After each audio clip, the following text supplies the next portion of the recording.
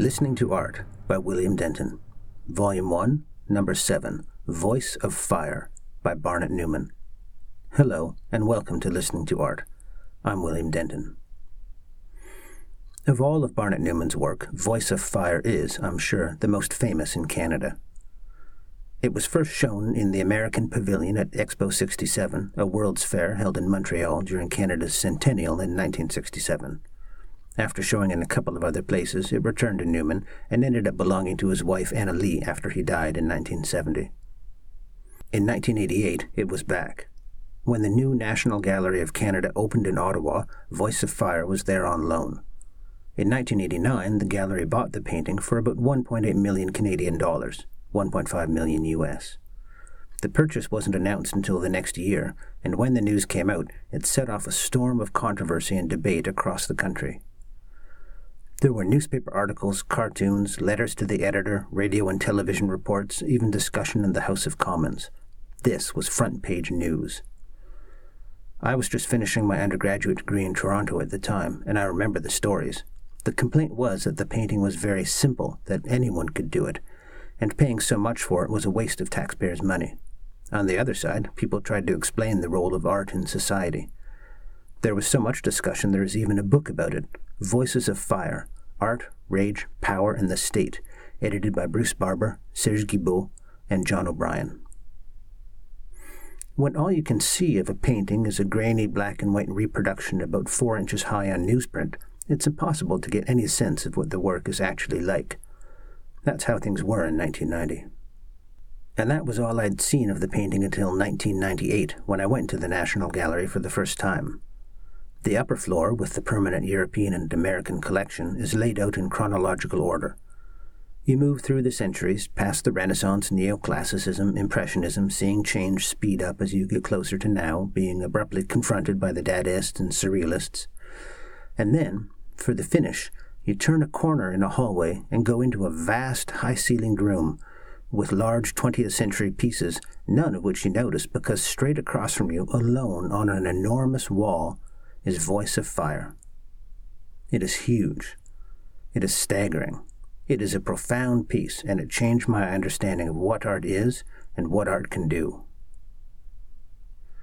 This is a painting, acrylic on canvas, 243.8 centimeters wide by 543.6 centimeters high. Now let's listen to Voice of Fire by Barnett Newman, recorded at the National Gallery of Canada in Ottawa on 20 October 2016.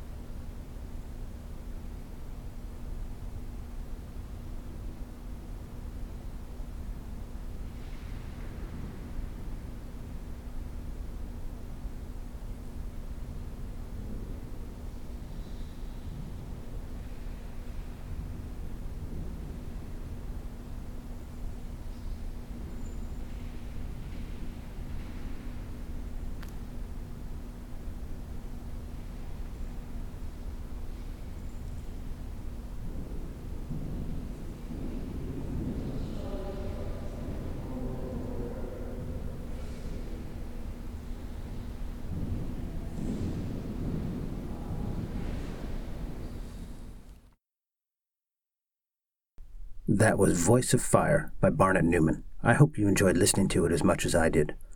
For more information and links to things I've mentioned, please visit listeningtoart.org. Listening to Art is licensed under Creative Commons Attribution 4.0 International License.